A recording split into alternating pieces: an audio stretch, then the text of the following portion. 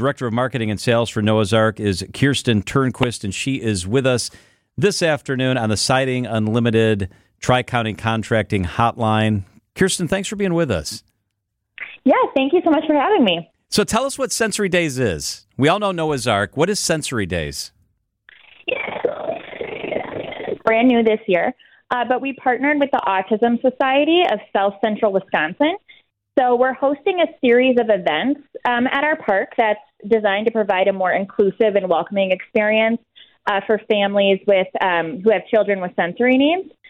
So we plan for 3 days this summer where we open the park 1 hour early to those with sensory challenges and allow them to enjoy the park before the crowds roll in. You know, a lot of people with sensory challenges can't really stand in line for very long. So this is just a great opportunity for them to enjoy Noah's Ark Waterpark.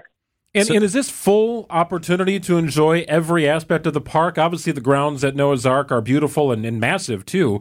Is it wide open for those folks to attend and utilize? Not the entire park. We probably have about 30 rides open for them, just because we tried to find the ones that would be best with those with sensory challenges. So the park staff, I imagine, must have to receive special training, right, to be able to be aware of what needs to happen that day. We did receive training through the Autism Society. That's everyone from, our lifeguards, our admissions, our leads, food and bev, so that they could see, we could see how best to put on a sensory friendly event, but also just little things that we weren't really aware of as far as, like, be aware of your whistles and certain things, to watch out for them with water. So we were able to receive training so that we could properly put on an event for them.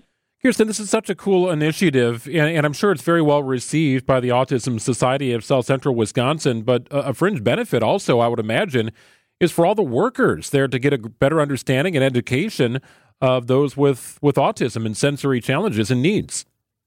Yeah, and I think, it's with the sensory needs, it's, some of them are ones where, like, you can't tell. You wouldn't know someone has a sensory challenge. And so it's great for our staff to be able to pick up on different triggers and things so that we can, there's so many people that come to Noah's Ark, and we want to be inclusive for all.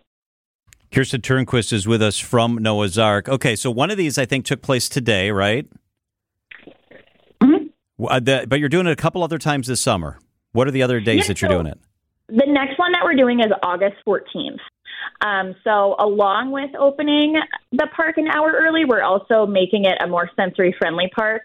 So we're not playing music in that first hour. Chameleon, which is our new ride that has lights and sound, we're dimming those for the first hour.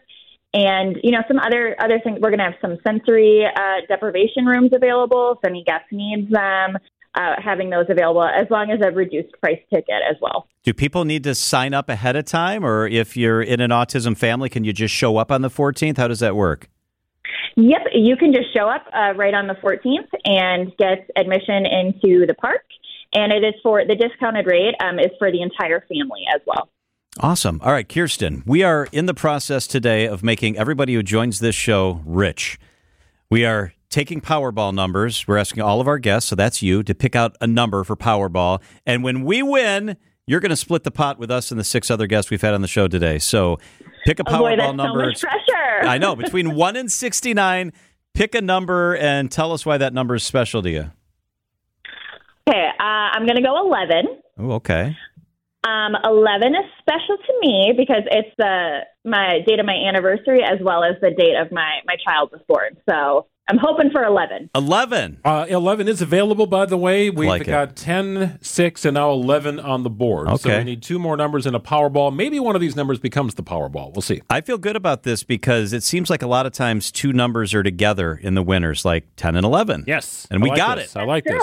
All right, Kristin, we'll be in touch. You can let us know how we wire you your share of the money. Yeah, congrats in advance. Perfect. Can't wait. Thanks for doing Sensory Days. It's a cool thing, and thanks for being with us. Thank you very much. It is 4:13 at WTMJ.